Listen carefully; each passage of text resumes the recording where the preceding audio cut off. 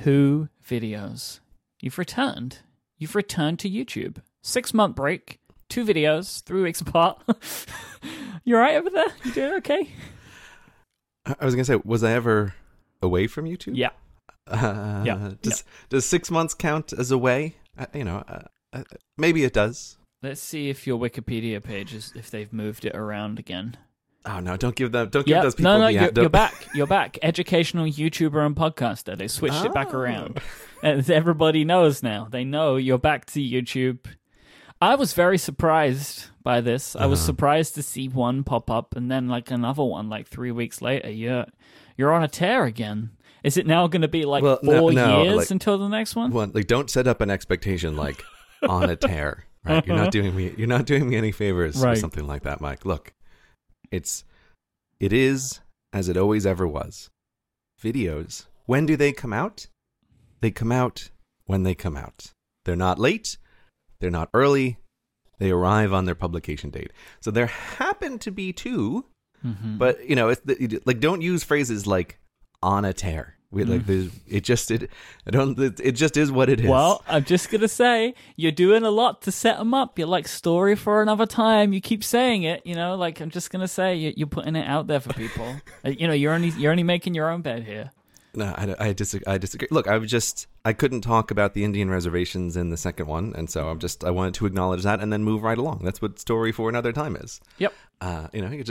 Sometimes you have to reference a thing that people are going to ask about, and that maybe you think you're going to make a video about, but then when the video actually gets published, you're so exhausted with the topic that you never get around to it. Maybe that's what happens sometimes with a story for another time. It's like a release. It's like a release valve. It's a release valve. Don't look over here. Look over there. Yeah, or it's like a get out of one video free card that you can play on the table with story for another YouTuber time. Monopoly.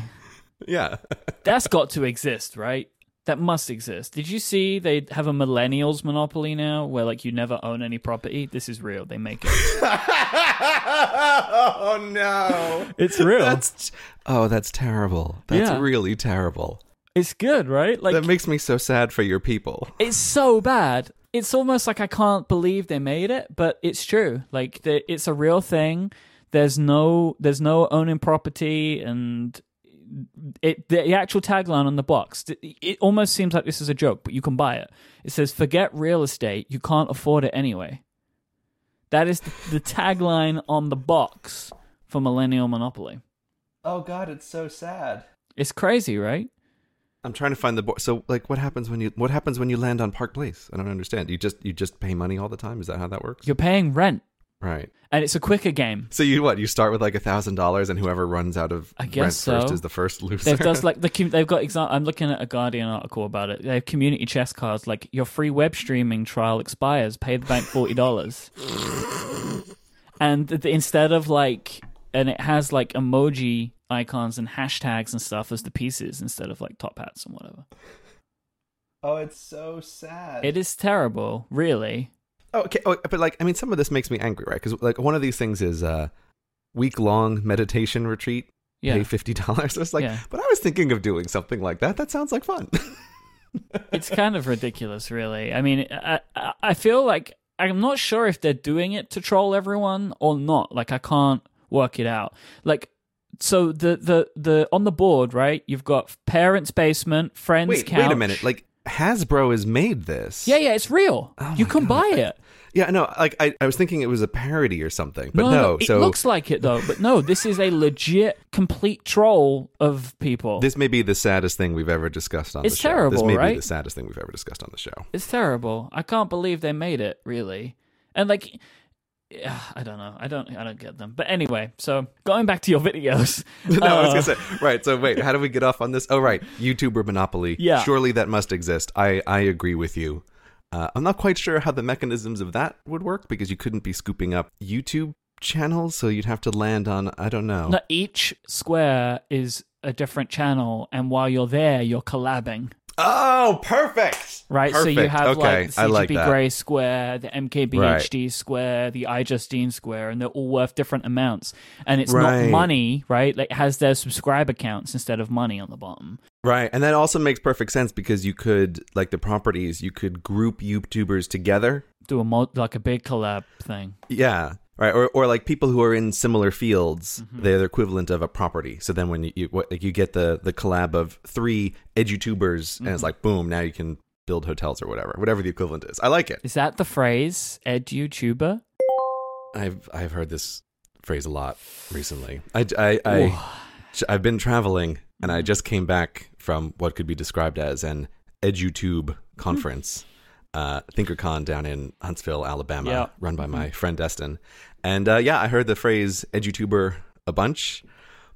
Look, language sometimes it's like I hate the waves collab. Of the ocean. Like that makes my skin crawl, that word, collab. I've been hearing collab for so many years. I'm sure I don't even register I'm sure you've it anymore. heard it an awful lot during your EduTube conference, right? I'm sure there were lots of people that wanted to collab with you during that period of time. Yeah, I genuinely think I've forgotten that collab was ever an abbreviation. That I think in my mind it's just the word now. So, like, do you start shortening it? Like, you're going to do a lab? Like, you just start shortening that word? Yeah, that is what's going to happen. Yeah, you're going to do a lab with someone. But it's really nice to see your videos. 'Cause I like that. I've always enjoyed your videos, but I like seeing a return to the kind of more traditional format. Right, which has been gone for a bit. You mean you didn't enjoy so much my path of wandering through a garden of death? Even the death videos, like these ones are in the style of that, right? Like because you did your vlog, you did the Dragon Tyrant video, like they were more departures from your typical style. And whilst I enjoyed those, it's nice to have the more kind of traditional video back with the kind of more recent added flair of the enhanced animation and stuff. So yeah, they were really great. I was pleased to see you make your return. But I wondered if there was, I don't know, if there's anything different about those videos that you wanted to touch on at all, like in the production process or anything like that. I don't know. Yeah. I mean, as much as I may deny it, I will also secretly acknowledge that, yes, I understand that these 2 videos are a return to form. And I don't mind after we could call it a break, but after a little while of not having videos up on the YouTube channel, I don't mind having 2 in a row that I think are what people think of in their head as like quote traditional CGP Grey videos. Yeah. Right? Like though I will firmly maintain the channel is mine and I can do with it whatever I like. Of course. Nonetheless, I can acknowledge that in people's heads, they have an idea of this is what a traditional video is like. Yep. But yeah, so how much behind the scenes should I say? All right, let's have some behind the scenes here. So one of the reasons why I particularly don't like you discussing about these videos as being on a tear is because, all right, I don't really have any control over what videos are made. Just to be clear. No, that's not. They don't grow, right? No. Look, no. But let me elaborate, right? You must have at least a little bit. Well, no, I genuinely don't think that I do. In this sense, like I think I've written it somewhere on the internet. It exists as like the tagline for my channel of like I make videos that are interesting to me. Like this is the idea of the channel. Yeah. And humans cannot control what they are interested in. And so that's why, like, when I've done videos that are different, it's because, like, oh, I'm interested in life extension as a topic right now. And I find, like, I can't have it leave my brain. And then it's like, oh, and then this video appears. So I mean it in that sense. Okay. Like, I've been in a lot of situations where, for example, say another edutuber wants to collab. Can we please stop? I'm sorry. Another edutuber wants to lab with me. And oh, yeah, that was what I was looking for. Yeah, thank you. And they'll suggest a topic of, oh, here's a thing that we could do. But I genuinely find it, like, impossible to create a video on a suggested topic if it doesn't grip me in some way. Right. Because making these videos is a little bit of a crazy process. And so, like, I've been in that situation a bunch where it would be really advantageous if I could create a video on topic X, and I've tried, and those always just fizzle out into like, oh, this is terrible, and it's boring, and it's not interesting, and it's not fun, and I just can't make it. But so it's like, I'm very glad that the videos that have gone up are a quote return to form, but it really is mostly just that this topic gripped me a couple months ago, and I could not let it go. And it all started around this idea of, hey, the Statue of Liberty is a national monument. Like, what does that mean? What does it mean to say that it's a national monument? I know these things exist. I don't know anything about them. And I started researching them. And it's like, oh, down the rabbit hole we go, right? Like, it starts to get very complicated. And at one point I'm thinking, hey, I sort of remember in high school something coming up about New Jersey wanting to steal the Statue of Liberty. Like, what was the deal with that? And looking into these things. And these two videos, in my mind, were basically created at the same time, almost as one video. That's why there are two in such a close approximation to each other. Okay. Yeah, you were working on all this at the same time, but it was too much for one, so it kind of got split into two. Yeah, nobody wants a 20-minute long fast-talking video like that. Like, it would just be way too much. But yeah, so it ended up being this like weird project that more than anything in a really long time dragged me down into the depths of research hell. Like, I was at the point where it was very interesting, but I was even doing things like listening to the oral arguments at the Supreme Court case in the 90s over Staten Island and Ellis Island and what was going to happen with those two. It's very interesting to listen to because it's like, man, I've never listened to an oral argument in the Supreme Court before. It's interesting that they have those recordings. I never thought about it. And it's also really interesting to hear that New York is clearly going to lose from like the first 2 minutes. Like, I don't know how the Supreme Court's supposed to work. I imagine that they are just neutral angels who just decide things in terms of righteousness. But it sure seemed like they had pre-decided that New York was going to lose, and we're not very happy with that. But anyway, it was interesting, like, going through all of this stuff and ending up in the process of trying to figure out which thing belongs in which video. And I know when people watch the finished videos, it can seem like it's obvious that, oh, the Statue of Liberty is a separate story that doesn't really have anything to do with federal land, and federal land is a completely separate story that doesn't really have anything to do with the Statue of Liberty. But when you don't yet know what the videos are, it's not at all obvious. So it takes a long time to sort out these two parts and to say what goes over here and what goes over there. But I don't think I've ever had two videos where the script to the next one was so close to finish when I finished the first one. But it was because it was like this Siamese twin of things that of things that I just kept coming across. It's like, oh, they're all related, and eventually settling on here's the two constellations of what this one should be about and what that one should be about. So it seems like I get what you're saying, right? That it's like these things, you have to be interested in them to make them. So to be interested in them, I know for you begins with like the research, because that's where I guess the story ends up being found, is like, can you find enough interesting material to build from? And so I guess it's that, right? Like if the research doesn't work, the videos won't work. And I know that the research is like an incredibly important part of it all for you.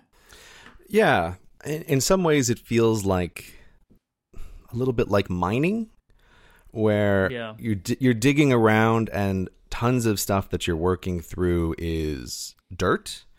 But you have to go through all of it to try to find the things that are the little gems of like, oh, this is an interesting piece of information. I think I understand that. Yeah. Right. But I think where you do it really intensively, I do it every single week, right? Like for all of the shows that I do, is like, here's all of the news. Right. Yes. You've got to pick the things that are worth talking about. And they're not always like completely obvious, because sometimes the biggest Apple-related story of the week absolutely is the most boring thing, right? So, for example, there was a video about the iPads being bent by the guy who bends iPads, and it was everywhere, but I had literally no interest in discussing it, even though it was the biggest story, because there's no discussion. Like, congratulations, you bent an iPad.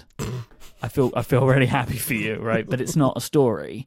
But then you end up finding like, oh, there was this little thing that was kind of interesting, maybe is funny, and we'll talk about it instead. Yeah, you also have, like, I have this problem too, but you have it in much more of an intense way, where when you're digging through the gigantic slush pile of the news, like, I imagine you're also a little bit triangulating against what other people are going to talk about. Like, yes, exactly. That thing of, this story may be somewhat interesting, but by the time the discussion goes up, like, it will have been talked to death, and trying to be like, oh. It's not just like picking the story. It's like picking the story and then trying to find an angle which you hope is interesting and unique enough. I do not envy you for that. Which I know I don't always hit that, but I always am trying for it, right? And I think a lot of the time we're able to, and like it's the same with this show as well. Like, what can you find that's interesting to talk about in a specific thing? And you just hope that you find it, right? But it's all down to research. Yeah, and it's interesting the way different people work on this stuff. And I don't know if I mentioned it before on the show, but do you know the YouTube channel Every Frame a Painting? Yes. So did you ever read their quitting YouTube article that they wrote? No, I didn't know that was a thing. Yeah, so find it for the show notes. They wrote this long article about why they were stopping the YouTube channel. Okay.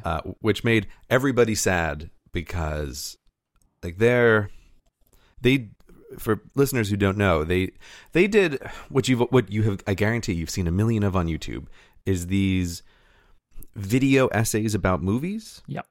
And I think almost every one of the video essays about movies channels can directly point their lineage right back to Every Frame a Painting, which I think solidified the genre and also is unparalleled. Like, their videos were so good and so interesting. And in their article about leaving YouTube, one of the things that I find very fascinating was they talked about their research process for doing this. And I would aspire to this, although I could never possibly do it. One of their rules was no internet sources. So when they were researching videos, they wouldn't use the internet. Like, they wouldn't type into Google to find out information about the movie they were making an essay on. They 100% went to the library to find books about things. Oh my God. Well, yes, but I think about that and I think, why did they do that? And one of the reasons is, if they're thinking of it in terms of mining, the internet is already this well-mined area. And now, in the modern age, the library and physical printed books are a much more untapped resource. Like, if you're making a video essay about The Shining, there's a million people who want to do that and who will look for articles about The Shining. But there are, for sure, very serious film enthusiasts who have written books about The Shining that are much less likely to be come across. And so if you're trying to do background reading on a topic, you're going to find maybe more gemstones that other people haven't found on this topic if you're using a high quality source that maybe fewer people use. Well, and I guess the inverse of it as well is, if you want to be original, and you don't look at any YouTube videos, you're more likely, I guess, to be less like other YouTube videos. Yeah. And ever since I read that article, I've always thought about that, and I view that as a platonic ideal to aim for, but it's something I know I'll never achieve. Like, the internet is just too useful.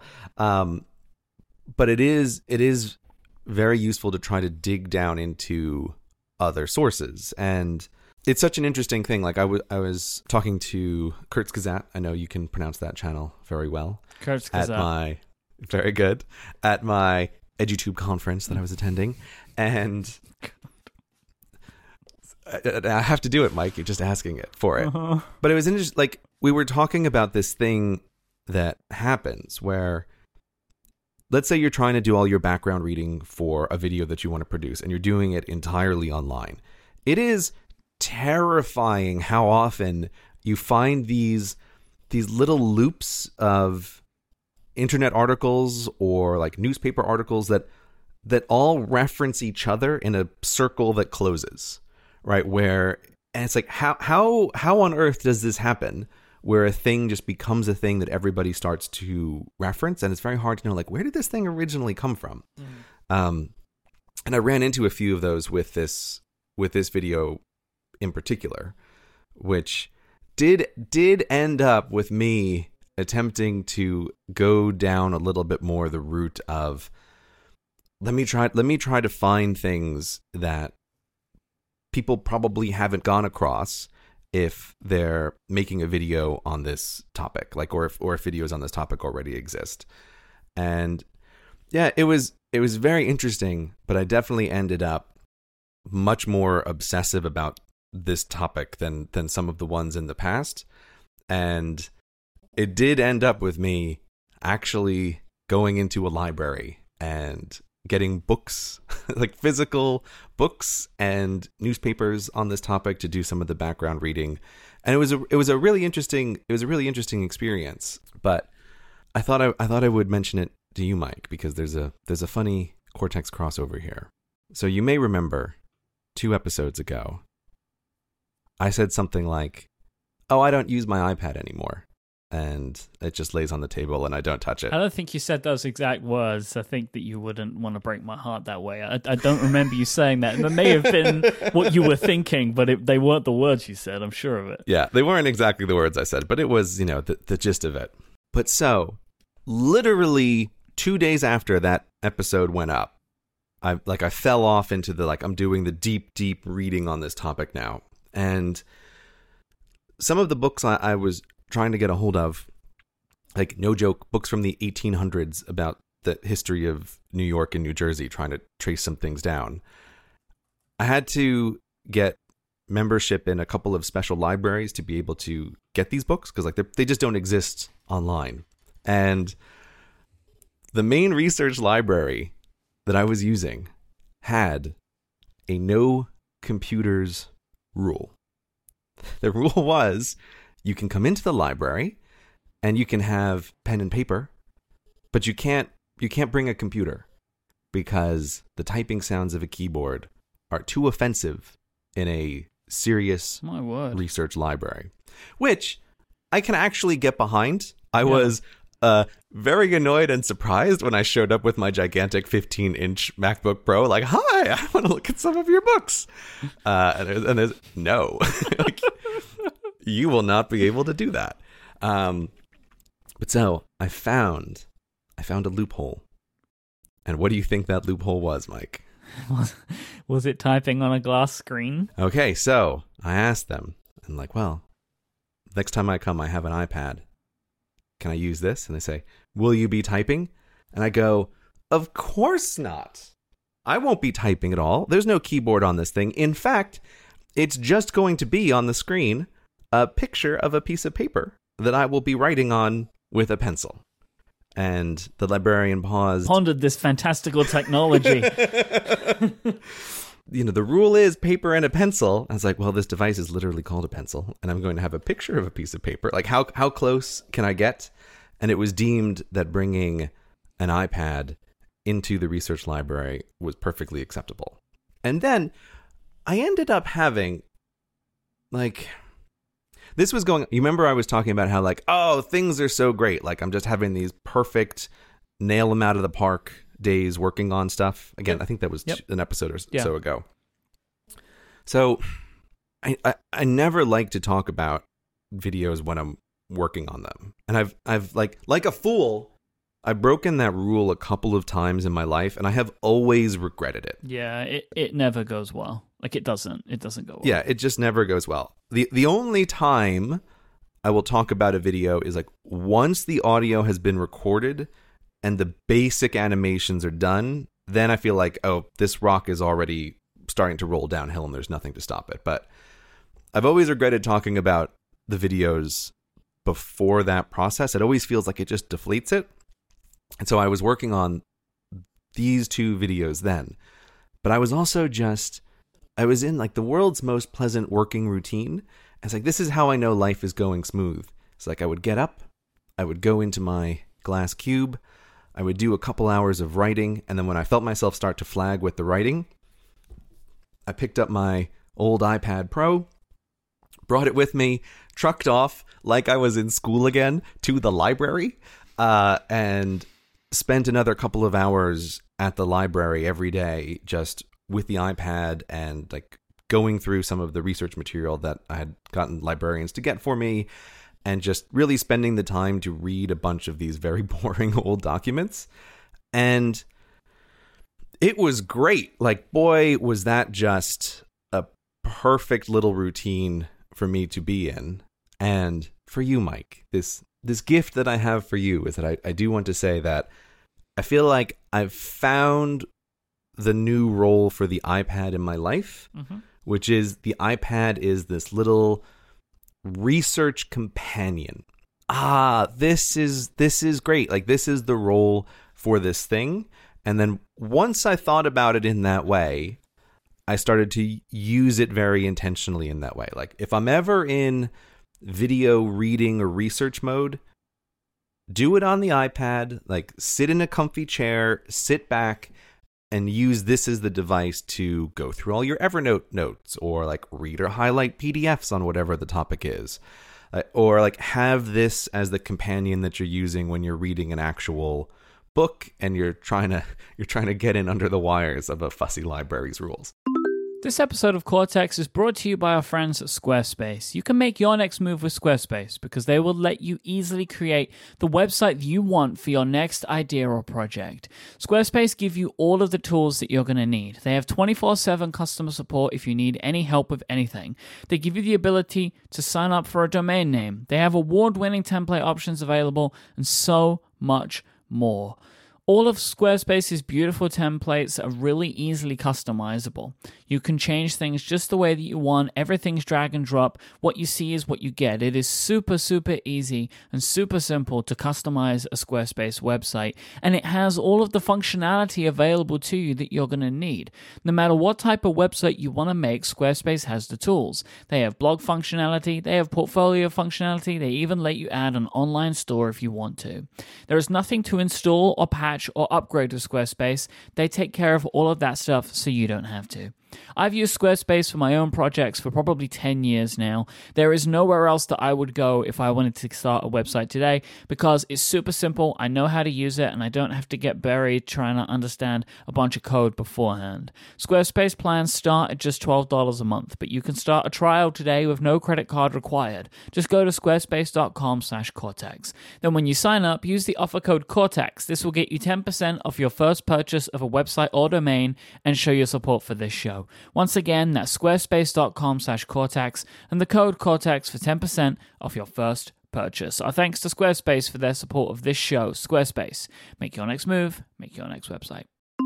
It's interesting because it feels to me like you have reverted back to the stage that you were at before the iPad became your primary computer. Like, this was the kind of stuff you were doing before that it seems like you'd maybe kind of lost sight of.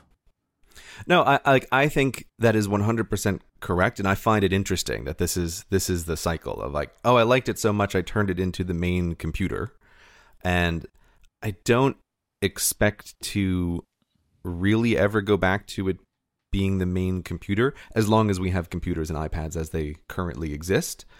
But it is like a rediscovery of the role of this device in this specific way, and also just it just takes advantage of all of the power of it. Like this is where like being able to use the pencil and like, oh God, and all these boring government report PDFs, being able to like go through and highlight them in Evernote, and just something about doing it with the pencil is very different. Are you still doing your like marking up of scripts Are you doing that with the iPad? Yeah, I'm still doing that. Okay. I'm still doing that. It really feels like it's found its place again then, honestly. Like, and this is the thing, it's like, I call my iPad my main computer just because I sit with it more, but it also has its place for me, and its place for me is like communication and administration. Like, I think it's the perfect machine for that, and that's where it fits for me. But I'm sitting right now in front of my iMac because that's where I feel most comfortable recording and editing shows right now. That's how it works for me. But like it is a device that's definitely has a very, very important place. Like one of I have two very important uses for computers, and that fills one of them. Like it has its place for me, and that's real work. What you're doing is real work. Real work is always brought up, but I don't think that you have to say that a device can completely replace another device for it to be real work or not. You're doing your real work on your iPad. Yeah, and I still love the idea of like this futuristic tablet as being the only thing that you need, and I think that's the romance and that's the attraction of the iPad. But yeah, I'm just very pleased with it. Like, and I was having just a fantastic time where everything in life seems to come together just right. It's like, oh, I'm really interested in this topic. I'm really on schedule with my routine of writing, and then I have this device that's doing exactly what I want it to do, being this friendly assistant that is helping me with this other area of my life. And it was like, this is just fantastic. And everything was firing on all cylinders. I will say this makes me very happy to hear. Well, I wanted to talk about it last time, and then, when behind the scenes, everyone, sometimes topics are intended to be talked about and we don't talk about them. And so I had put like iPad on the bullet points for last week, and you said you wanted to skip it. Oh, sorry. Look, future listeners won't know when this goes up, right? People working their way through the back catalog will have no idea. Yesterday. Right? So I had put iPad on the list, and when we were recording, I can't remember why, but you decided like, oh, let's not talk about it this week. I think we've talked about too much Apple stuff, so you said like, let's cut it. And I didn't want to say anything, but at the time, like my heart sunk because I thought, oh, Mike, I have like a little gift for you. I want to talk to you about how I found this place for the iPad again. Let me say how it was written in our document. Gray gives the iPad its due. One particular use case that has been great recently. I was just like, that sounds boring. Like he's just going to tell me like, oh, it's the greatest tool to read Reddit on, but I don't read Reddit or something. Like it's just like, it's not really going to give me what I want. Like if it would have said like, Gray is going to make Mike happy again because he's using the iPad more, then that would have been bumped up to topic number 1. Yeah, but I didn't want to spoil it, Mike. No, it's good. But I said that's why it's like, but now, here we are. I will say something though, because this might wrap it around to make it an even more fun episode for me. Earlier, you referenced my old iPad Pro. Mm-hmm. Did you buy a new iPad? I mean, look, in America, iPads are a lot cheaper, and nice try on that one. They're not really, but that was a really good attempt to come up with an excuse as to why you bought it. No, it's way cheap. It's like everything in America is like a 50% off sale, or at least it was 8 years ago. Okay, so I did buy a new iPad, although I must say I was genuinely kind of annoyed at first because the iPad had wormed its way back into my life like 3 weeks before whatever that event was, and then the Apple event happened, which, sidebar here, I didn't realize was happening, and I uploaded my first video in the middle of the Apple event, which I would have never done in 1,000 years if I had been online and knew what was going on. Oh, I just wanted to give a quick correction before I get to that. I was completely wrong. It's way cheaper in the US, so I would like to retract my previous statement. But yeah, I did at the time because the Apple event was going on, and you posted your video, and I think I sent you a message of like, do you know there's an Apple event right now? And you're like, oh, no, I forgot. I was like, oh, my God. Yeah, so you were the one who alerted me to the fact that there was an Apple event occurring. Well, because this is one of those things where every now and then you do something and people send me messages. This was one of them of like, why has he done this right now? It still makes me uncomfortable that this happens. It's weird to me that people send you messages about what I'm up to. But I could see that this would be one of those moments. Sometimes when people ask, what's the downside of not being on the internet, that's a clear moment that I can point to. Is I picked maybe the worst moment in the world to upload the video because I just had no idea. But anyway, the video went up, and then I was immediately busy on trying to get the federal land part done as quickly as possible. And so I actually didn't really know anything about the new iPads, or hadn't even seen one in person until just a few days ago in Alabama, when I discovered there was an Apple store nearby, and I wandered in. I was like, oh, let me take a look at these iPads. Like you're going into a pet store just to look at the puppies, right? Like that's what it was. Mm-hmm. I was like, oh, let me just see what these iPads are like. Oh, how cute are they? Let me just pick one up and hold it. Oh, how light, how nice this iPad is. Ooh, this pencil, it snaps on the side. That's very cool. So yeah, of course, I totally walked out of the store with an iPad, and I really love it. I really love it, Mike. It's amazing. Like, tell me what you think about it. I love everything about it. Like, I've had it for about a month, right? Mm-hmm.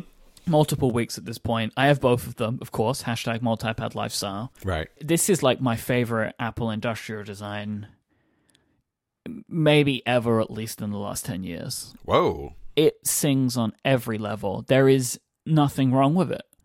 But I can't find anything wrong with this. There doesn't feel like there's any compromises.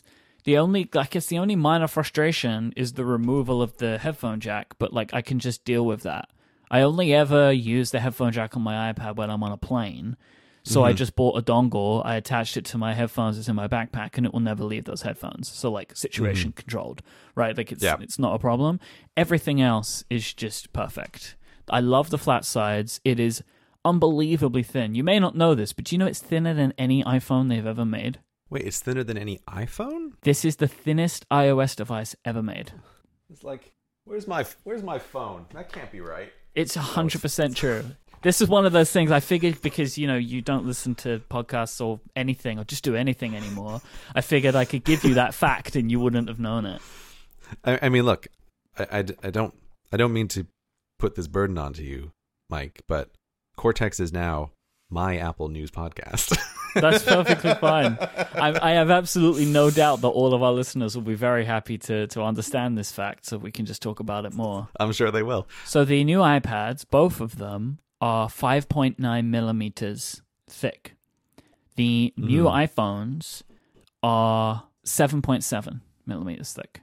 It really seems impossible. It does, doesn't it? Like, I forget it a lot, like, because it just doesn't seem like it could be fathomable. How could you do that?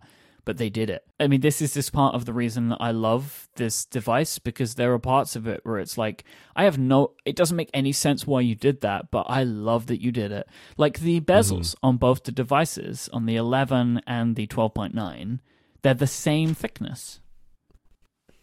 It's just little things like that where I'm like, that's wonderful. Like, I love that you did that. Thank you for doing that.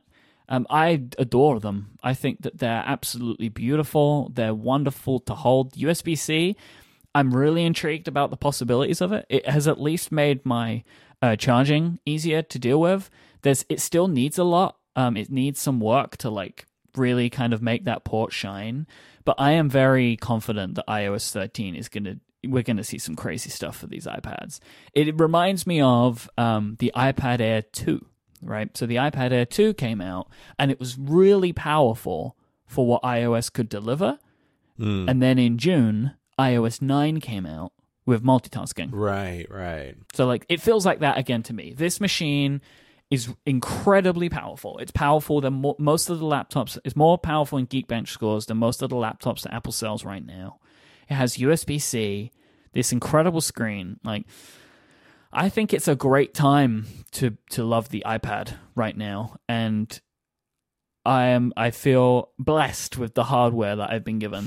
Every part of it, every single part of this whole package I find better.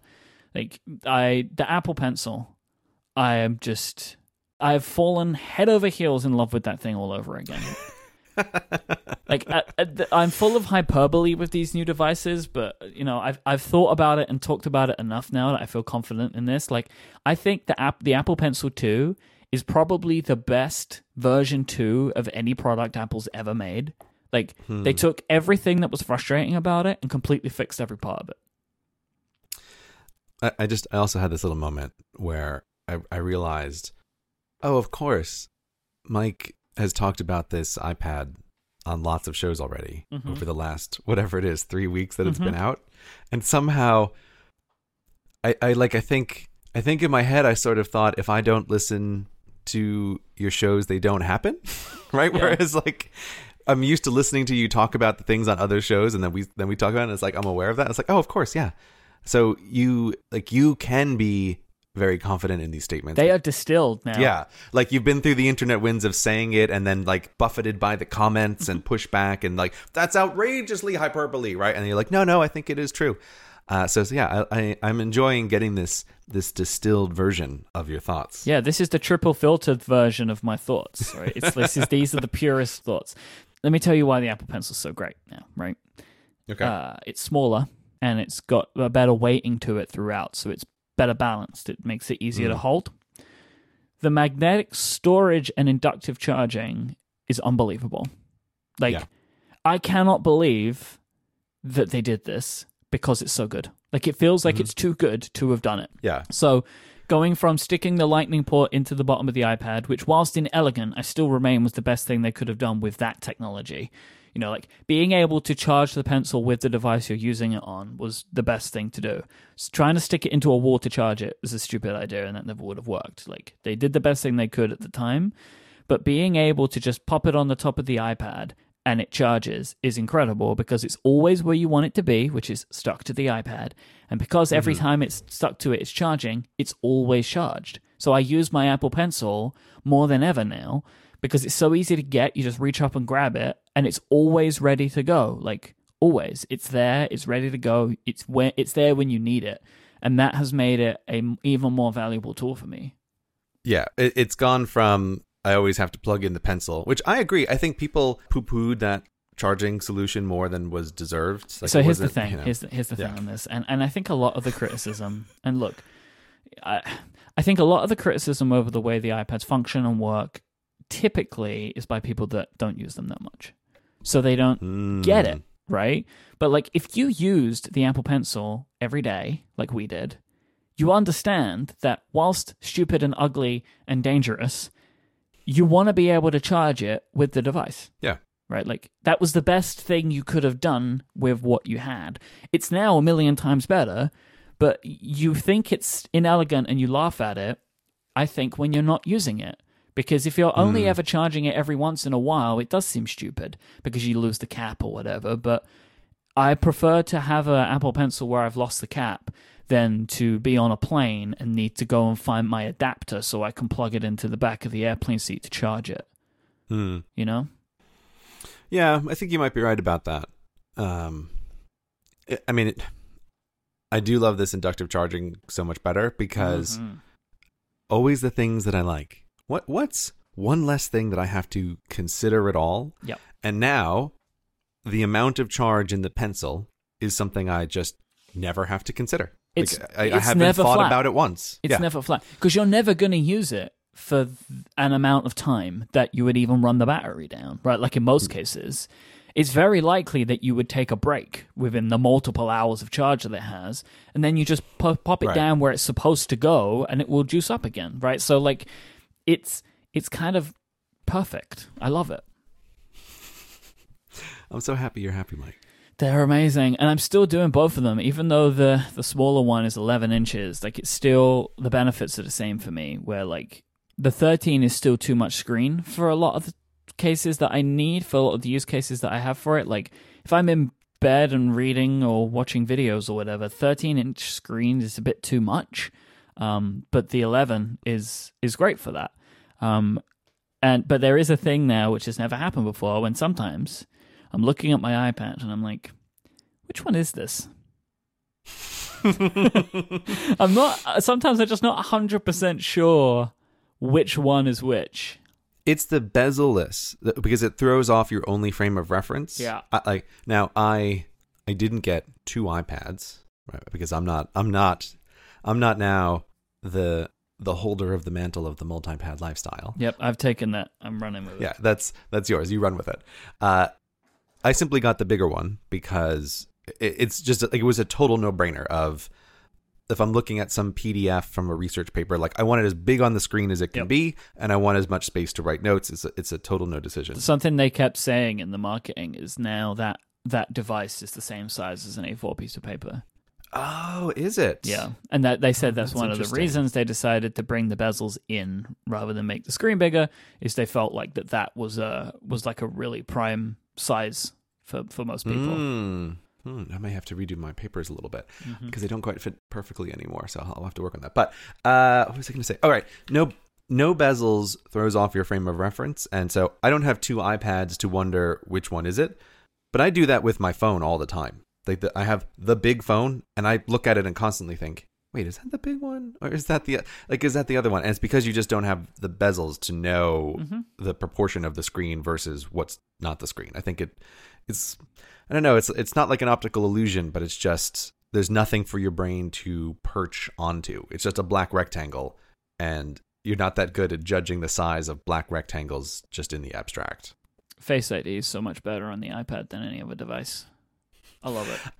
I find it really cute how when you go to open the screen, it'll put the little arrow to be like, hey, buddy, you're covering the Face ID camera. Like, I don't know why. It's cute. I don't know why. It makes me smile every time. So I hear a lot of people say, right, that like Apple's lost its whimsy, right? That they used to have a lot of whimsy in their design. You know, things like when you would when you drag something out of the dock on the Mac and it would like poof into a little like plume of smoke, right?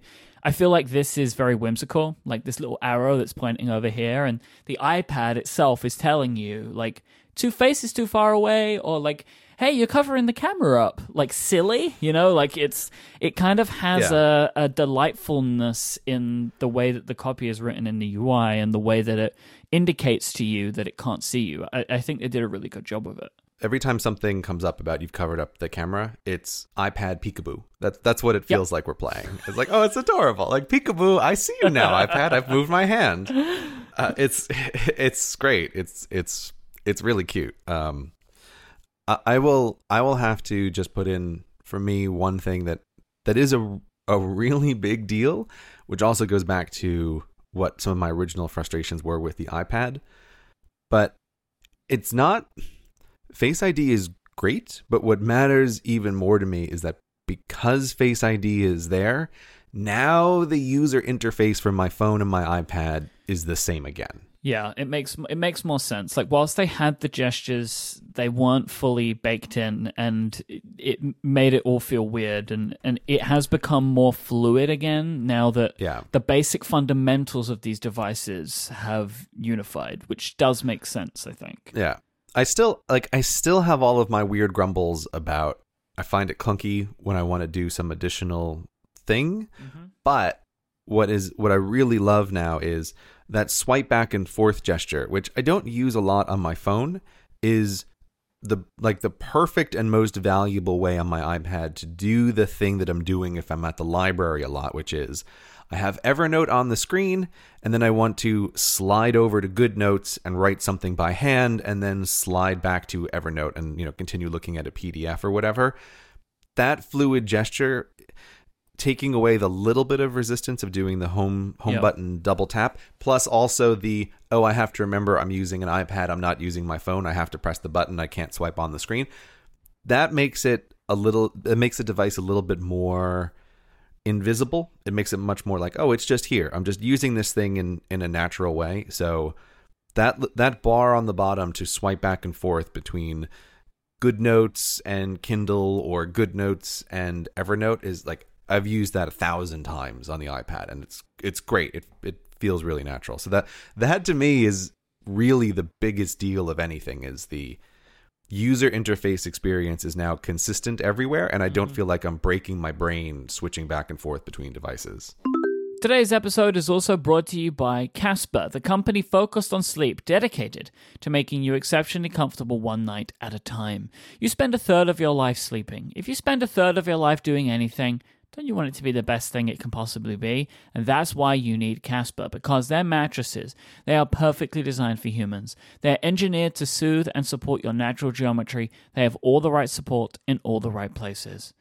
Casper mattresses are so comfortable because they combine multiple supportive memory foams for a quality mattress with just the right sink and bounce. And that's really important, right? So on a Casper mattress, when you sit down on it, you don't sink into it. When you sit down on it, you don't bounce everything that's sitting on the bed onto the floor. You know, that could be an animal, maybe a pet. Who knows? You don't want to do that. Casper mattresses are perfectly balanced. You get all the right support in all the right places, and they are so comfortable because of this. What's even better is that they're breathable, so they doesn't get super hot at night, which is wonderful. So a Casper mattress is going to keep you nice and cool throughout the night. Their mattresses are designed and developed in the US, and they have over 20,000 reviews online with an average rating of 4.8 stars. Hey, Casper is becoming the internet's favorite mattress, and it's easy to see why, especially when you look at the 100-night risk-free sleep on it trial that Casper does. They will deliver direct to your door, and if for any reason you don't love it, they have a hassle-free return policy. And one of the other amazing things about Casper is when they deliver it to you, you will be surprised, as I have been, about how small the box is that it comes in. If you live in an apartment building like me, the idea of getting a mattress to your apartment is a horror. But with Casper, it's shipped in a box that you can very easily carry up the stairs. Super, super awesome. And now is the perfect time to give Casper a try yourself or to gift Casper to somebody that you care about. If you're looking for a great Cyber Monday deal or a Black Friday savings, go to casper.com/savings right now to get 10% off your order with any Casper mattress for a limited time only. Now, this offer expires November 27th, so hurry up and go get that mattress. Terms and conditions apply. That's casper.com/savings to save 10% on your entire order with any Casper mattress for a limited time only. Terms and conditions apply. And once again, November 27th is when this offer expires. Our thanks to Casper for their support of this show and Relay FM. I'm very excited for iOS 13. I bet you are, Mike. This USB-C port, what is it there for? USB-C is interesting. It's not right now the most interesting thing to me. Like, I just think that, you know, we've spoken about this a bunch in the past. Like, if you're all in on a company, you know, like we are with Apple devices, like these are the devices that we've chosen to use, this is the ecosystem that we're a part of, it makes you feel good when the company is putting a lot of effort into the thing you use. Yeah. And it feels like they put a lot of effort into this iPad, which just makes me feel confident that iOS 13 is going to have a lot of effort put into it for the iPad. And there's a lot of stuff I want to see, right? But I think that there's going to be some stuff that splits the iPad and the iPhone apart again.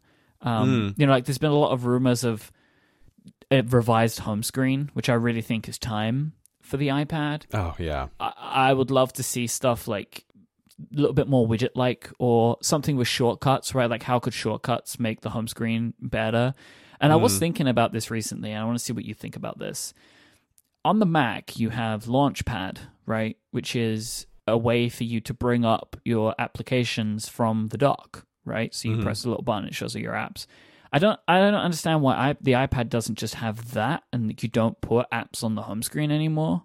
Launchpad to me seems like trying to make the Mac into what the iPad currently is. What do you want to be different? I don't want the home screen to just be grids of app icons anymore. Right, yeah, okay, I agree with you. Right? So I feel like you could use the iPad's dock and just hit a little button and it brings up all of your apps and you can just choose them that way. Oh, okay, I see. You want a Launchpad button on the iPad. Dock on the iPad, right, yeah. To make the iPad look like it currently does, and then you can do something else more interesting with the screen. Yes, I totally agree. Like you could put documents there if you wanted to. You could put shortcuts. You could put widgets. You could put all kinds of interesting pieces of information.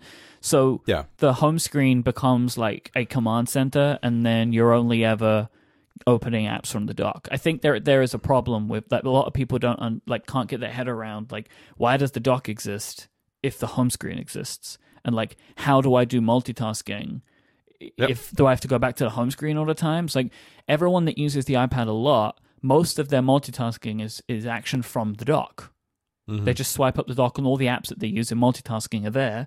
And the real iPad power users have a folder of little utilities, right, that keep getting brought up. And I think that there is a disconnect between why the dock would exist and why the desktop exists, because Mac users don't put app icons very frequently on their desktop, right? Yeah. So, like, why are they mixed together on the iPad? And I think that a revision to the iPad's home screen will probably bring it closer to the Mac and further away from the iPhone, but I think that's the right thing to do for now. Yeah, they should do something. In my ideal world, the home screen, the background, could be built to be something like the Windows Phone background. Like, here's a bunch of tiles that show me things that's useful to me or buttons I can press. Yeah. Like, it doesn't need to be this grid of icons. Like, it's literally a decade ago when we first thought of this. Like, we can do more now. Look at any Android phone, right? It is possible to put useful pieces of information just there, right? Yeah. Like, I don't want to have to swipe to the left to get to Spotlight anymore. Like, Spotlight should just be on the home screen, right? So I could just tap it and search for something if I want to. Like, I'm keen to see what a kind of starting place for a computer could be in 2019 if you think it through again. Like, what does that end up being? And again, it's just like, what is the workflow team for? Like, why did they get them? Why did they want to do shortcuts? Like, I feel like this makes more sense. I've been spending time thinking a little bit about home screens in general and putting them around actions, you know, like we've been talking about recently. I've been thinking about that. Like, what does that mean? And that's just something that I've had rolling around in my head at the moment. So I am very excited for iOS 13 because I love my iPad Pro so much. They're really, really wonderful. I'm so happy for you, Mike. I'm glad you're happy with your new iPad. I'm happy for you. Welcome back. Welcome back. I'm happy for me too. CortexMerch.com. CortexMerch.com. We have two limited edition products going on right now. One of them, very excited about this, Cortexmas pins. 'Tis the season of Cortexmas, and we are currently selling, we have a limited edition run of glow-in-the-dark Cortexmas tree pins. They are wonderful, and you can get those now at CortexMerch.com. It's glow in the dark so that you can always know that it is Cortexmas all the time. Exactly. Cortexmas should extend for as long as possible, and so you need to be able to see the Cortex pin as long as possible. The sun will never set on Cortexmas. That's what I want, yes. We're doing a short second run of the Subtlety. So we work with Cotton Bureau for our production. They're an incredible partner for Cortex Merch. And they're doing a promotion right now called All the Teas, which includes a giveaway of some awesome stuff. So the Subtlety is on sale until December the 4th. And I will say, Gray, I am wearing my Subtlety right now. Mine came very recently from the first run that we did. I am so happy with this product. Like, it perfectly fits the idea that I had, which is I have a Cortex t-shirt now that I can wear to all manner of functions. Like, I went for a nice lunch this afternoon with some family, and I could wear my Cortex t-shirt because it just looks like a nice fancy t-shirt that I own because it has this lovely little embroidered logo on it. So we are selling them right now until December 4th. I don't know when they will be on sale again.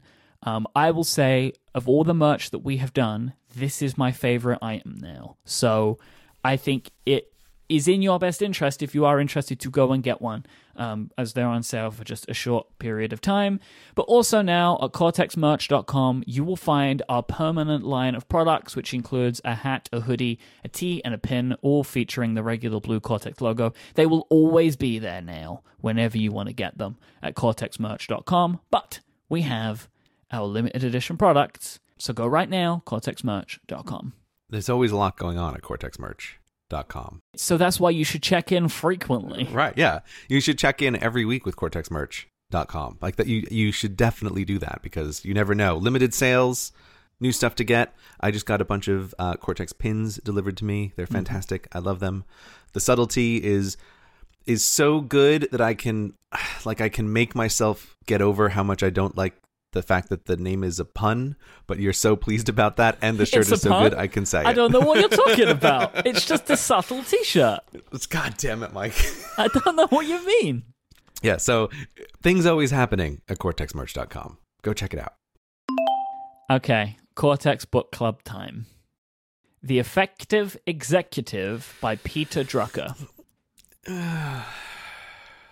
So, Mike, all right, I need to tell you a little story. Okay. About me in this book, and you have to not get angry. All right. Because I didn't finish my homework, but there's more to it than that. Because so this book had been sitting in my Kindle library for forever as a book that a bunch of people had recommended, and I vaguely thought I should read at some point, and then suggested it again without saying it was good. Always want to be clear for Cortex Book Club, just suggesting it as a thing to read, to try it out. And I figured now will be the time that I read the book. So a couple weeks ago, I thought, gotta get started on this. Gotta read this book. Homework time. Open up my Kindle. Download The Effective Executive. Start reading. And what do I see but a highlight? And I go, that's weird. How is this highlight in this book? It must be it seems like something I would highlight, but I haven't read this book. I don't know how that happened. So I keep reading. And then there's more highlights of exactly the sorts of sentences that I would highlight. And then eventually a note from myself to me in the margins with a highlight. I had read this book already, Mike. Oh. But when I read it the first time, I didn't finish it then either. Okay. And I had, when I suggested that we do it for the show, no memory at all of having ever read the book. And I made a very game second attempt at reading it, but I also petered out maybe 2 chapters farther than I had made it the first time. Okay. So I have to apologize to you, and I have to apologize to all the Cortex listeners. I didn't finish it, and I also didn't remember that I read it. I will say it is very valid, because this book really peters out in like the final third. Oh, okay. I feel less bad then. Yeah, it really, like, a lot of the stuff that I found most interesting in this book was contained in the first half of it, and then a lot of it, for a couple of reasons. One, it starts talking about stuff that just doesn't really apply to me or you anymore. Like, it talks about a lot of, like, managing conflict resolution in small teams and how to be effective. Like, so the idea is like the book is focused around, as all these are, the title is what the book is about, which is about being an effective executive. I like the term, and I like the way that this book is focused on, it's about you as an individual being the most effective person you can be. There's not too much focus on leadership in this book, or like being the best leader that you can. It's mostly focused on like what you can do to be the most effective person in the organization you're a part of. So I liked it for that, and that's what it's about, like being effective. It's not about the executive is not about like being a CEO. It is about like you being in control of your own effectiveness and how to do that. So it's good, but then it does start to get into some team stuff, which isn't really that interesting. And there is a chapter, I think it's like chapter 6 or something like that, which is called The Effective Executive and the Computer. Now, let me tell you something. Oh, man. I forget how old these books are sometimes. The Effective Executive by Peter Drucker was written in 1967.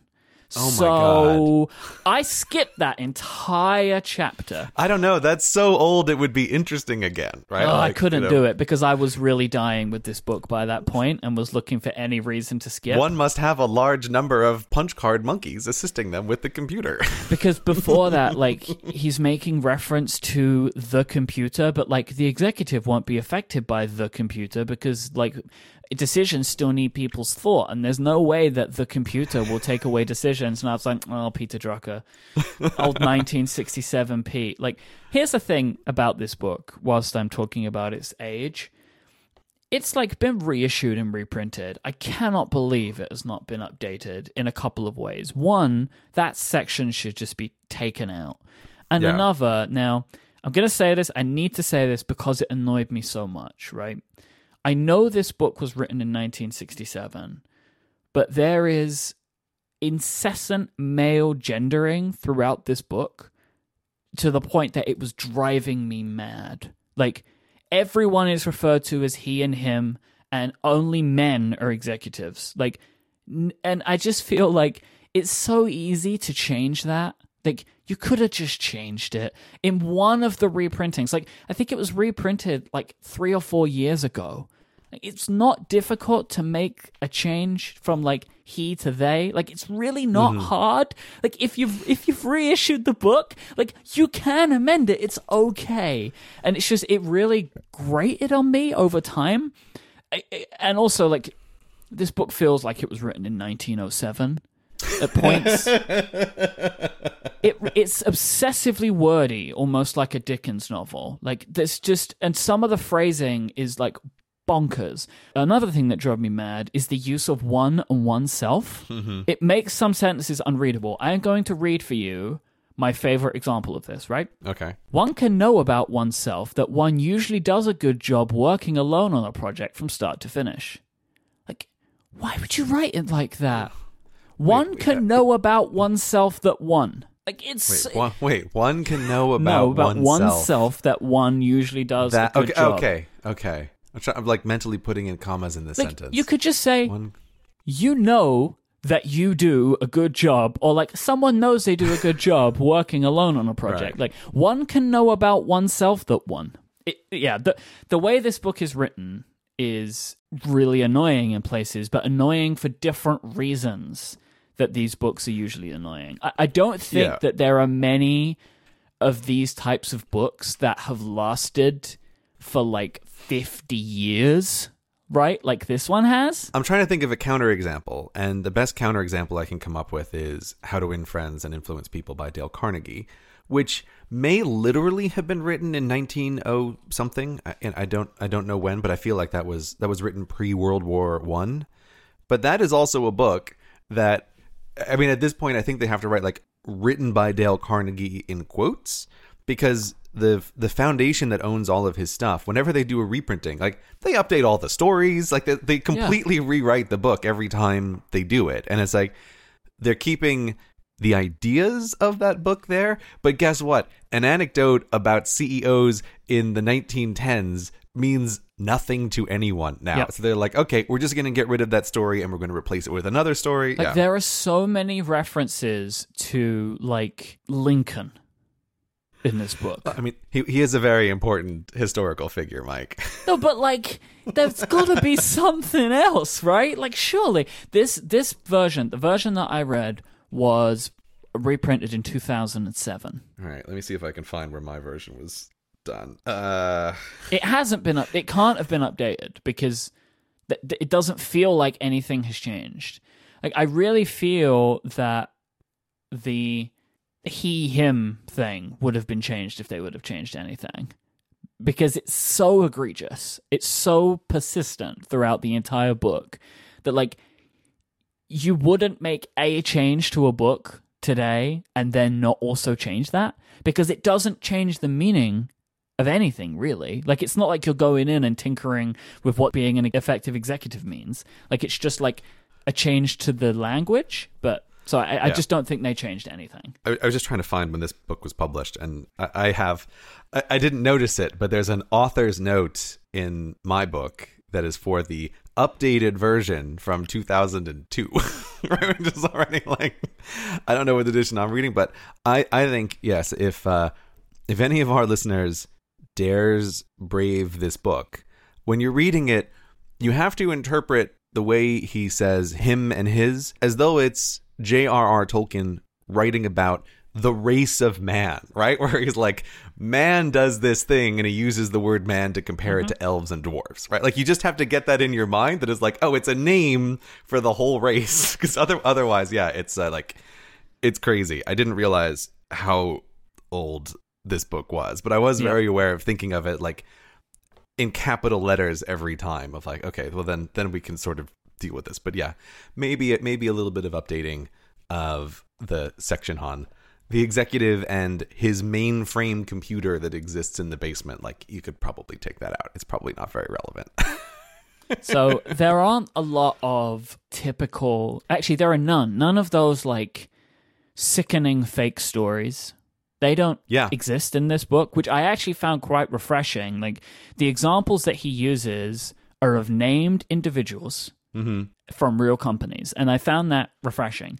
Whilst I didn't necessarily read all of them, and we'll get to why in a little bit, like, I at least found that refreshing. However, the introduction of this book did not disappoint.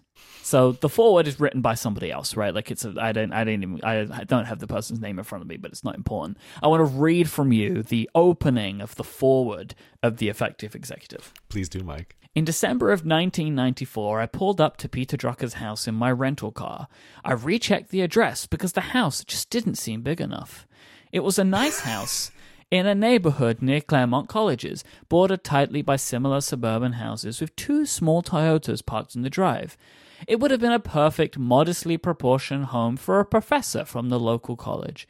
But I wasn't looking for a professor from the local college. I was looking for Peter Drucker, the leading founder of the field of management, the most influential management thinker in the second half of the 20th century, the founding father of the Peter F. Drucker Graduate School of Management. But the address matched, so I ambled up to the front door. That's amazing. I wish it was in my edition. I don't have that. God. That is a thing of beauty. The introduction then goes on to talk about like how I had never met Peter Drucker before, but he was so warm and welcoming, as if we'd been friends for 50 years. Like, it's just like, wah! Like vomiting all over the plane as I'm reading it.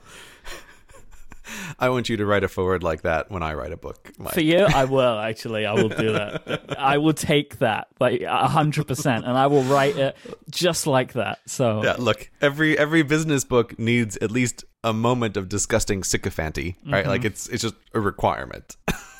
So there are a bunch of things spoken about in this book, like how to be effective, how to make decisions, and a lot of that stuff was okay, but it didn't really speak to me.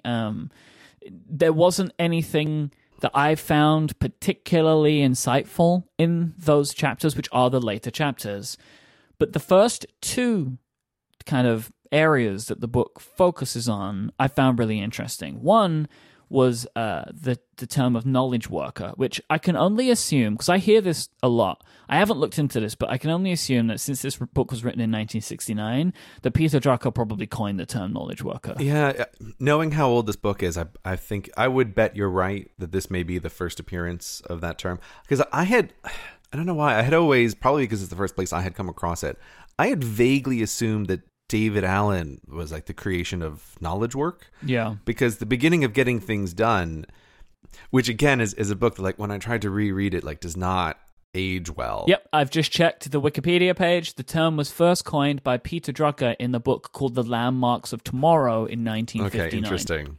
So he's the father of this. Well, like, this is, if you read this is part of his series, right? So, like, he did a book about knowledge workers, and now knowledge worker is a term that exists in another book. Like, effective executive is a term that exists in later books that he wrote. Right. All right. It's just interesting, but it's like, I thought that was David Allen because he spends so much time selling you on this idea of knowledge work as separate from other things. And I remember at the time, like, it just crystallized a bunch of thoughts around work, but it was so dependent on like the modern world and technology. So I'm almost kind of curious about how did Peter Drucker define this word originally? But yeah, it's That's very interesting to know. Okay, so his thinking, and I like this more actually. That a knowledge worker is based around ideas, and so he splits it into knowledge work and manual work. So here's a couple of quotes that I like. Knowledge work is not defined by quantity. I'm looking at that right now. Neither is knowledge work defined by its costs. Knowledge work is defined by its results. And when I was reading this, like something that struck me, which is like if we think of knowledge work as ideas, like ideas, they're not like a tradable commodity with volume. Like you can make like a bunch of things, right, that you can sell, and maybe you can sell them for a little bit cheaper, or you can sell them at scale. Like, but an excellent idea that you have, if it's a really, really good idea, it's not equal to like 10 okay ideas or 50 bad ideas because they don't have a price attached to them. And I found that to be quite an interesting like parallel of like if you think about making a physical thing and just thinking, your thoughts don't have an inherent intrinsic value to them. There wasn't like material cost and markup on these. It's just your ideas are all you have, and they're only really useful when you put them into action, but they're not like a tradable thing. And that's like a big difference between people that deal in knowledge and people that deal with making. Yeah, like I highlighted that section too, and it struck me as well because it is the same thing of particularly like knowledge work is not defined by its costs, which I also interpreted that like you're not looking at cost per unit of idea, that there are some ways in which knowledge work can have tremendous costs, but then also outsized results in a way that physical products simply never could. So it doesn't always make sense to think about cost-cutting measures in relation to knowledge work in the same way that it does make sense in terms of physical products. Like you have to think about cost-cutting measures in that way. Yeah, so there's a part like later on where they're talking about like decisions, like in relating to this stuff, where it's kind of a case of because you can't. He says like cost cutting is pointless. Like when you're doing cost cutting measures, you end up cutting things that there's kind of no point in cutting because there's such minuscule savings. But if you're a cost cutter, you've been effective by cutting that cost, even though there was no point doing it. But I like something that he says, which is something that I know that me and you both share as a thought anyway, which is like if you are making a decision, you ask yourself like, if I stop doing this thing, is it going to affect anything? And if it won't, then you just stop doing it. Or like another question of like, if knowing everything we know today, someone asked us to do this thing again, would we do it? And if we wouldn't do it, we stop doing that thing. Right. And this is like part of that. It leads into part of that idea. I also like a thing about when you talk about knowledge workers is typically somebody who's coming up with ideas is not actually the person that actually does anything with it. So you give your idea to somebody else who then goes out and does it. So like it's a lot of the time, and this isn't always, like because I know that people that are solo or like independent like us, we will typically put a lot of our stuff into production ourselves. But especially if we're working in a company, like if your job is to make decisions and come up with ideas, you probably communicate those to somebody else who then makes an output with them. That the knowledge worker is not always tied to the output. Yeah, like. I like that stuff. I'm trying to think about, like, I'm looking through a bunch of my notes from this book, and it's interesting because there are a bunch of parts that I do really like, and so let me take the one that I think is the best of this book. I wonder what it's gonna be. Well. I think it's not going to be what you think it is. Okay. I'm going to guess. You're going to guess it's time tracking. I am going to guess that because it's my favorite part. Yeah. So he talks about time tracking a lot. It's not actually that. The thing that I like the best in this book is, and it's making me laugh now because it's a section where he references Lincoln. But it's chapter 4. I think the start of chapter 4 is really great, and that chapter is called Making Strength Productive. And like this is okay, how do I want to phrase this delicately? This is not a good book. Like I can't really recommend it, But I do think if you are just coming out of school, like you've just graduated high school or you've just graduated college, find a library and read the first few pages of chapter 4 in this book. Because the thing that I find so frustrating about school is it's this machine that produces the opposite of what we want in the real world. In school, you're always taught to focus more time on the thing that you're the worst at. And so it's like, oh, you've gotten an A in science and you've gotten a B in English, but you got a D in geography. So what happens now? You're supposed to spend most of your time on geography and ignore the thing that you're actually good at. Mm-hmm. And it's like you spend 2 decades under this propaganda of you're supposed to be a well-rounded individual. Whereas the real world doesn't care at all about what you're bad at, right? The real world only cares about what you're good at. And again, like, it's so personal for me because it's like spelling. My whole life, like, I failed spelling in school constantly, and everyone was like, you got to spend more time on spelling. And guess what? Now that I'm an adult, it doesn't matter at all. Like, it doesn't make any difference. Nobody cares that I can't spell. Like, it's not a skill that holds me back. It just doesn't matter. And like, I really like the way he focuses on a few things here. And he's focusing on it from both angles of like, you need to find what you're really good at and double down on.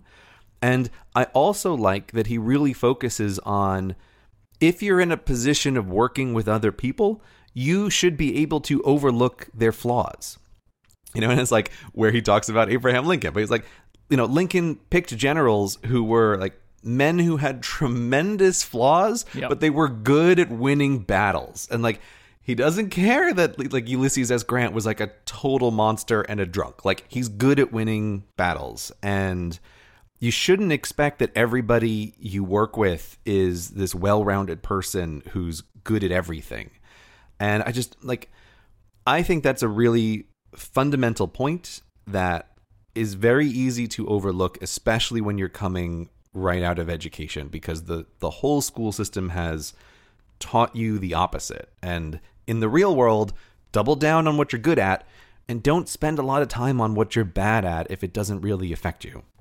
But you like the time tracking part, did you, Mike? Yeah, I mean, I did like that strengths part because it's very useful, right? Like the idea of, if you're in a good organization, you can hopefully find it. But like especially if you're working on anything for yourself, creatively or otherwise, like understanding what you're good at, doing that, and then trying to work with other people who can help complement the skills that you're not so good at is an incredibly valuable thing to learn.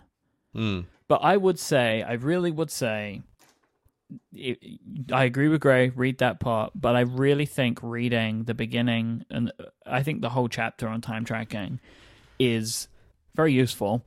I think that it does, in some places, a better job of explaining why than we have been able to explain over the course of the show. There are sometimes things that are interesting when you read books like this, is that it can help communicate an idea that you already know, but like it can solidify it for you. Mm-hmm. And there are like a bunch of just like really excellent quotes about why time tracking is important. And again, it's like to think that, you know, whilst this book it's long-winded and it can be a bit frustrating in places, Drucker really knew what he was talking about. Like, he was coming up with a bunch of this stuff in 1969, right? Like he really got it, right? Like there was some stuff that he totally understood and he made it, you know, he kind of made it work all the way back then, right? Like things that we're still doing today. So there's a couple of things that I like, right? He says the executive's time tends to belong to everybody else. I can see why you in particular, Mike. Yeah, I can see why you would like that quote, and I love it. Right, like there is, and then like it kind of leads on. Like the fundamental problem is the reality around the executive. Unless he changes it by deliberate action, the flow of events will determine that he is concerned with and what he does. So, like, I find this stuff to be very true for people that are self-employed or people that, you know, maybe head up a small team or anything. Like, your time is a lot of the time pulled in so many different ways that you actually don't get to control it, because people require things from you, and they require your time. So you don't really get to control it. They control it. And funnily enough, talks a lot about the fact that meetings are mostly just time wasting. And I like that. Again, 1969, but yeah, still happens more and more and more. And, you know, he goes on by saying that what you want to do is find out where your time goes and then try to cut back on unproductive demands over time. And Drucker focuses on something that we talk about all the time, is like, don't do it from memory. You have to actually record it. You have to record it, because if you try and do it from memory, I love this. If we rely on our memory, we do not know how time has been spent. The important thing is that it gets done and that the record is made in real time, that is at the time of the event itself, rather than later on from memory. And he says, like, he goes on to say that, like, if you do it from your memory, you record what you think you should have been doing rather than what you actually were doing. And I was like, that is such a good point, because you're like, I know I had these important things to do today. I know I took care of them. That must have taken up the majority of my day. Well, that's probably not true, but your brain weights these things because on what it thinks is important, as opposed to where you actually put your time. No, it really is an excellent point. And we've mentioned this on the previous book club episodes, but this phenomenon I think of as crystallization. That you bring to a book the solution of thoughts that's in your head, and then you read someone express an idea, and your thoughts can crystallize around that idea. But you get out of books what you bring to them. And it's why when you're reading something, lots of sentences don't resonate at all, and then you feel like, oh, this sentence has crystallized what I've been, like you said before, like stuff that's been rolling around in your head. And like I was thinking as you're talking, I think I was a little bit harsh on this book by saying it's not a good book, because the note that I made to myself is like, I think it's not a good book for me because I highlighted a bunch of stuff, and when I was rereading it, I highlighted even more. But I was very aware of, I'm just going through this and highlighting things that I agree with and thoughts that I've already had for a really long time. But there was no point in reading the book where I felt like something crystallized for me. But it's because I've been thinking about this stuff for a long time and reading these, and now, as you have revealed, like this is also a foundational book that has appeared in many others. But I'm reasonably confident that if I handed this book to the me who just graduated from college, he would actually get a lot out of it. That it would help sharpen and crystallize a bunch of his thoughts on these topics sooner than it would otherwise have happened. And so, yeah, I guess like maybe the more familiar you are with this stuff, the less good this book is, and the less familiar you are with it, the more potential it has for you to say like, oh, that's a great way to put this. Because yeah, like as you pointed out at the beginning, it also predates a lot of the business book tropes. So it does, like, I have to give this book credit for having a very high density of ideas. Like there is not a lot of filler in this book. It's him much more talking about like time tracking, doing the best, managing your time. Meetings are a waste of time. The concept of being an executive as one who is the executor of their own life and trying to make things happen in some way. So yeah, I want to withdraw my comment about it being bad and simply phrase like, it wasn't a book that had things for me to crystallize around, but it may very well have lots of those things depending on who the reader is. I think we should move on from it. Like I feel like we've drained most of what we found interesting about this book, but I want to read like my final last quote just to drive home the point about time tracking and why people should do it. So Drucker says, time is the scarcest resource, and unless it is managed, nothing else can be managed. The analysis of one's time, moreover, is the one easily accessible and yet systematic way to analyze one's work and to think through what really matters in it. And I love that. It's just like, You only have your time. Your time is all you have to spend to do the work that you want to do. If you're not controlling your time, if you're not trying to look at your time in a clever way or in a smart way, or with any kind of like thought into where it's going, you won't be enabling yourself to be able to get done what you want to get done, because your time is like leaking away in just, I don't know, being on phone calls or whatever. So I just thought it was a very good way of continuing to like drive home this point of time tracking being important. So I liked it a lot for that. The book itself was really rough in places, but rough for different reasons to the usual books that we read. And I honestly think a lot of it is purely in the book's age. And I think that whilst it makes it kind of fascinating in places that the guy was talking about this stuff, it also like the age of this book really kind of lets it down in certain places. So I think that's the main problem that I had with it.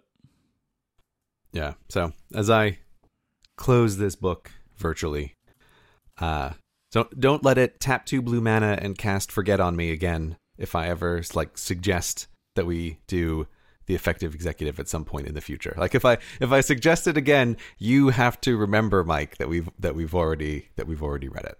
Well, I will remember, because there was something quite unique about this book. The Effective Executive is the first book I have actually read in probably like 10 years. You mean like read? Read with my eyes, not with my ears. Read with your eyes. And how did you read it with your eyes, Mike? On a Kindle. Today's episode is brought to you by Hover. Building your online identity has never been more important than it is today. And with Hover, you can find the domain name that shows everyone what you're most passionate about. Like the fact that I am passionate about CortexMerch.com, I got the domain on Hover. I wanted to go and get a domain that was easy to register, that wasn't going to make me click through 1,000 screens, right? When I want to get a domain name, Hover's where I go to. It's the place that helps you tell the story that you're looking to tell about your website. Hover has over 400 domain extensions that you can choose from to help you brand the site that you want the way you want. But it's more than just getting a website. Maybe you want a great email address. This is what domain names can also give you. There are tons of choices to help you find the perfect domain name. And it's not all about .com or .net anymore. Sometimes there are domain extensions that can perfectly tell the story of what you want to show the world. Like, for example, if you're a designer or another type of creative person, you can use the .design domain. And what's awesome about that is not only are you showing everyone exactly what you do because it says .design, but there's also going to be way more options available to you than there is with .coms. Like lots of regular words, lots of names, they're still going to be available with .design at the end. So this is a great thing to look at, and it's a great thing to check out. And you're in safe hands as well. Hover offer best-in-class customer support. They are there for you when you need it. Stand out and build your online identity with the perfect domain name for you or your business. New customers can get 10% off any of the over 400 domain extensions offered by going to hover.com/Cortex. That's hover.com/Cortex to get 10% off your first purchase. Our thanks to Hover for their support of this show and all of Relay FM. How was this experience? It was good and bad. There is good and bad to it, to the point that I'm not really sure what I should do about these books going forward. Okay, so I just want to back up for a second for the listeners. Yeah. So Mike doesn't read books with his eyes. Mike reads books with his ears. And can you give a summary about why that is the case? Why you read books with your ears and not with your eyes? Like, how would you describe the reason for that? I think that, see, I feel like I don't even want to talk to you about this, but I think it's like my attention. I just don't really, and this has kind of been a thing always for me. I struggle to focus on just sitting and reading. Like I get distracted really easily. Like something that I noted about this book is I had to be in an environment of complete silence to be able to read it, which was difficult. Like I can't listen to music. I was gonna say not even music. Can't listen to music. I just find myself getting distracted by noises and things moving, and like it was difficult. And this isn't like a problem that I have with visual distractions when I'm listening to a book. Mm-hmm. And plus, like, when I'm listening to a book, if I zone out a little bit, I don't notice it as much than like if I'm sitting and reading and be like, I don't know what I just read. I think that I am one of these, well, I know I'm one of these people that I read each word in my head, right? Mm-hmm. So when I read the book, my brain is saying the words to me. Right. So I'm not a fast reader. So it takes me quite a while to actually read. So I do the same thing for the record, and it is mind-blowing to me that people can read without doing that. Yep, I don't understand it. Like, and I've done some of that speed reading stuff. Like, I've tried it, and like I can do it, you know, like with a speed reading app where you just look at it and it goes into your brain. But I don't like it. It feels like it makes my head hurt to do it. So I've done those things, and it just makes the internal narrator faster, where it flashes the one word at a time. Like I'm totally still hearing it when they do that. It's very strange. So I kind of just haven't really spent a lot of time thinking about it. Audiobooks work for me. You know, audiobooks work for me when I'm doing other things. You know, that was like something I was really noted about. Like, I couldn't read this book whilst walking. You know, like I couldn't read this book whilst I was doing the washing up, right? Like, I couldn't steal time away to read this book like I could with other books in the Cortex Book Club. Right. This book demands your full attention. I need to sit down with the Kindle and spend this time just reading this book. Yeah, you can't also be playing Stardew Valley while you're listening to the book. Exactly. And feel it, and feeling, oh, look at me, I'm being doubly productive. I'm relaxing and working at the same time. So that was a frustration for me, and it made this book in places harder to get through. But there are things that I was able to do with this book that I can't do with the audiobook, and that is skimming. Mm-hmm. So when he's rattling on about the Bell Labs guy, I'm just like skimming through it because, as is usual with these books, there is a thing that you'll note, right? If you read the first 2 paragraphs of a section and the last 2 paragraphs of a section, as long as you understood the first 2, you'll understand the last 2. Because they make their point, they have a huge example, and then they conclude the point. A lot of the time, not always, but a lot of the time, I don't need to have it explained to me in depth because I got what he was trying to say. There were times when I did need more, and I would read it. But if he set up a thing, like, oh, I understand this. Like, I don't need a historical example, like, because I get what you're talking about. So that's good, because when I'm listening to the books, I have to listen to those things. But it did make me think, right?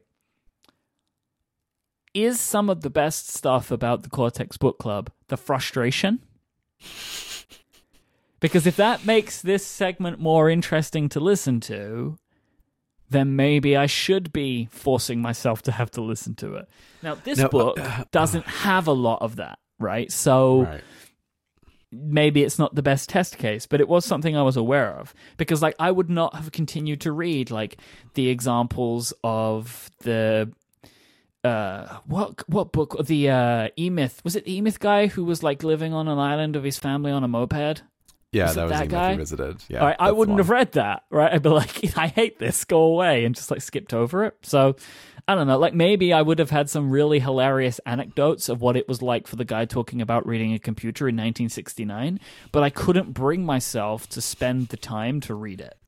So that is like a good thing maybe for me, but I don't know if it's a good thing for when we are talking about those books. Yeah, I mean, how much is it the value people get from listening to us talk about the books versus how much people think it's hilarious to hear people suffer? And other human suffering is hilarious. So I understand that. And I don't understand how, I read these books, and to me, the thought of listening to them without the ability to skim is intolerable. I just don't know how you could possibly do it. So it's like, to me, you have finally experienced the way that is the only way a human can survive these books, which is to skim and to skim a lot. When you feel like, okay, author, I see what you're doing. Like you're going into your story. Let me just boop, boop, boop down 3 paragraphs, and now, okay, we're back. We're back to talking about the actual thing.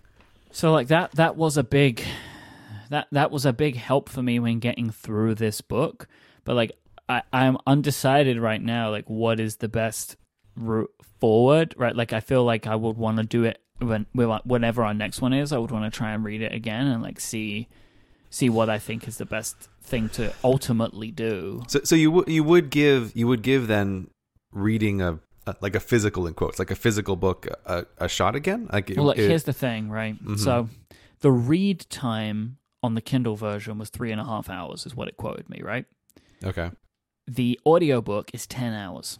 Oh God. I didn't read the whole book. Uh-huh. But it probably took me about 3 hours, right? Because I'm not a fast enough reader, I don't think. But so it took me a third of the time to get this book done.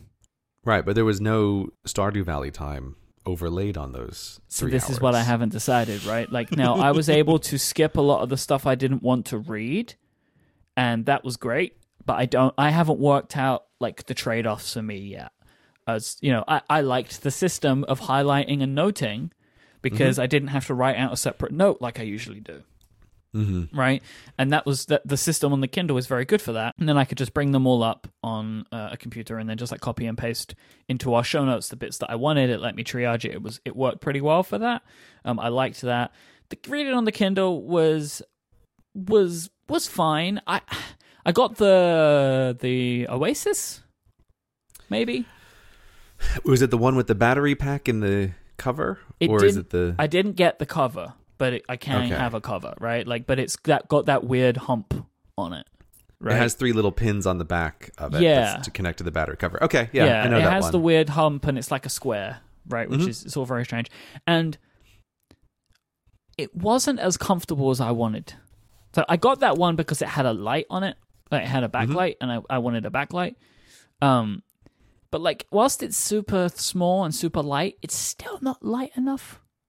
Like, I feel like I wanted it to be a little bit lighter so I could really easily and comfortably just like hold it in one hand. There's this weird thing that like, whilst a paperback book is heavier, its thickness makes it like easier to hold. Like there's like a balance to it.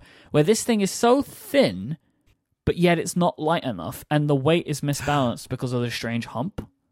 I just had a genius idea, which and it hadn't even crossed my mind until just now, because I do love the Kindles, and but their thinness does make them hard to hold sometimes, and I'm aware of that. And the newest Kindle is heavier than the version that you used. They made it bigger and it's heavier.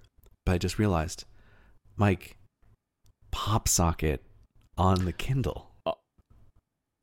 Oh, now I never thought of this. Is genius. But this seems great. Like, why not? Perfect. That's perfect. I'm gonna grab my Kindle right now. And I have put an a pop extra socket right on the I'm going back to of stick it. it straight on there. That is genius. Genius. Oh, by the way, pop sockets, they've introduced a new version where you can like easily twist the part off the back, right? They've called it like pop tops. So you can, one thing you can do is customize it, but the other, it lets you do wireless charging. Yeah, no, someone sent me that, and it doesn't work the way I would want it, but like it's possible. It made me angry because what I want is no steps, and that's one step. I might as well plug in the wire at that point, right? And I have totally to agree with you. I totally agree with you. But on the off chance that it was like that made sense, I thought I'd recommend it, right? Like I appreciate that. They have tried. I think they've tried to do their best, right? Like to how can we make this work, but. Right. It's still like I wouldn't want to be like taking these discs on and off every day. Yeah, but it is. So that's what I'm going to do. Pop socket on the back of my Kindle immediately. I think that's going to be great. So yeah, I would say that like overall, I think there are benefits to this which I knew existed but didn't really know how beneficial they would be in like being able to skip stuff without like enraging every time I'm listening to these like horrific lists. But also though, like Drucker isn't that bad with this stuff, so I want to give it a go with another book before I make my final decision as to whether, like, going forward, I will use a Kindle or ever use an audiobook, right? Like, he was not one of these people that would write, like, 17 different things, we were like, I have helped, like, people who have been gambling. I have helped people who, like going on and on and on and on and on, where you could just easily jump it. Like, there wasn't that much of it. His stuff that I was skipping were just really long stories that I didn't care about, or a computer chapter in 1969. I feel like I should go back and read that at some point, but so yeah, I would say the Kindle Experiment was an interesting one. I just haven't made my mind up yet to what I'm gonna do going forward. Yeah, but I will say it was better than I thought. I thought I was gonna absolutely hate it and wouldn't finish the book and would have to go to the audiobook, and that wasn't the case. Well, that's what I was wondering was going to happen, because when you suggested the idea that you were going to try to read this one on Kindle, which I can't even really remember why you originally... Was it because you were traveling a bunch and you thought maybe you'll use the Kindle? I have no idea how it came up. Like, one of us just mentioned it, and then it'd be like, oh, that'd be interesting to talk about, so I just did it. I've no memory of why we ended up deciding to do this, but we just did. Yeah, but like, I was interested in you doing this because of the way that you entirely read books by listening to them instead of looking at them with your eyes. And I don't know, I was just kind of curious about what your experience was of reading a book with your eyes, but I'm also just realizing, but of course, the only books you're ever going to be reading are these horrible books for the Cortex book club. Mm-hmm. And it's not exactly... Like, you're not exactly snuggling up on a couch with Harry Potter, right? It's like, it's not quite the same experience. I did read a fiction audiobook recently, but like, I don't know if it really fits the bill. I read The Handmaid's Tale. But you listened to it or you read it? I listened to it. But that was also an interesting thing because that was like the first fiction that I'd read in any form in like 10 years as well. So, yeah, I guess like, I want to say this without any judgment, just to be clear, because I think there's this weird societal judgment around like, oh, people who read books are better than people who don't, right? Which I think is dumb, and so I'm not trying to do that. But I was kind of curious if your experience with the Kindle gave you even the slightest feeling of like, oh, maybe I would want to sit on a couch and read a book with my eyes instead of listening to one. Like, did that happen at all? Like, is it a thing that you might imagine in your life with a Kindle, or do you think like it's just not a thing that you're ever going to do? I don't think that this experience made me any more likely to do it. Okay, all right. I think that makes sense. Like that makes sense given your reasons from earlier. But I was just kind of curious if I wanted you to do it because I thought maybe there's like a teeny tiny chance that you might end up finding that you really enjoyed the experience of the Kindle, but I just hadn't really thought about the fact that I was making you read something torturous, and like maybe that's not the best introduction. Yeah, I can't explain why I am this way, but I just don't enjoy reading. And again, I'm not being judgmental about that. I just think I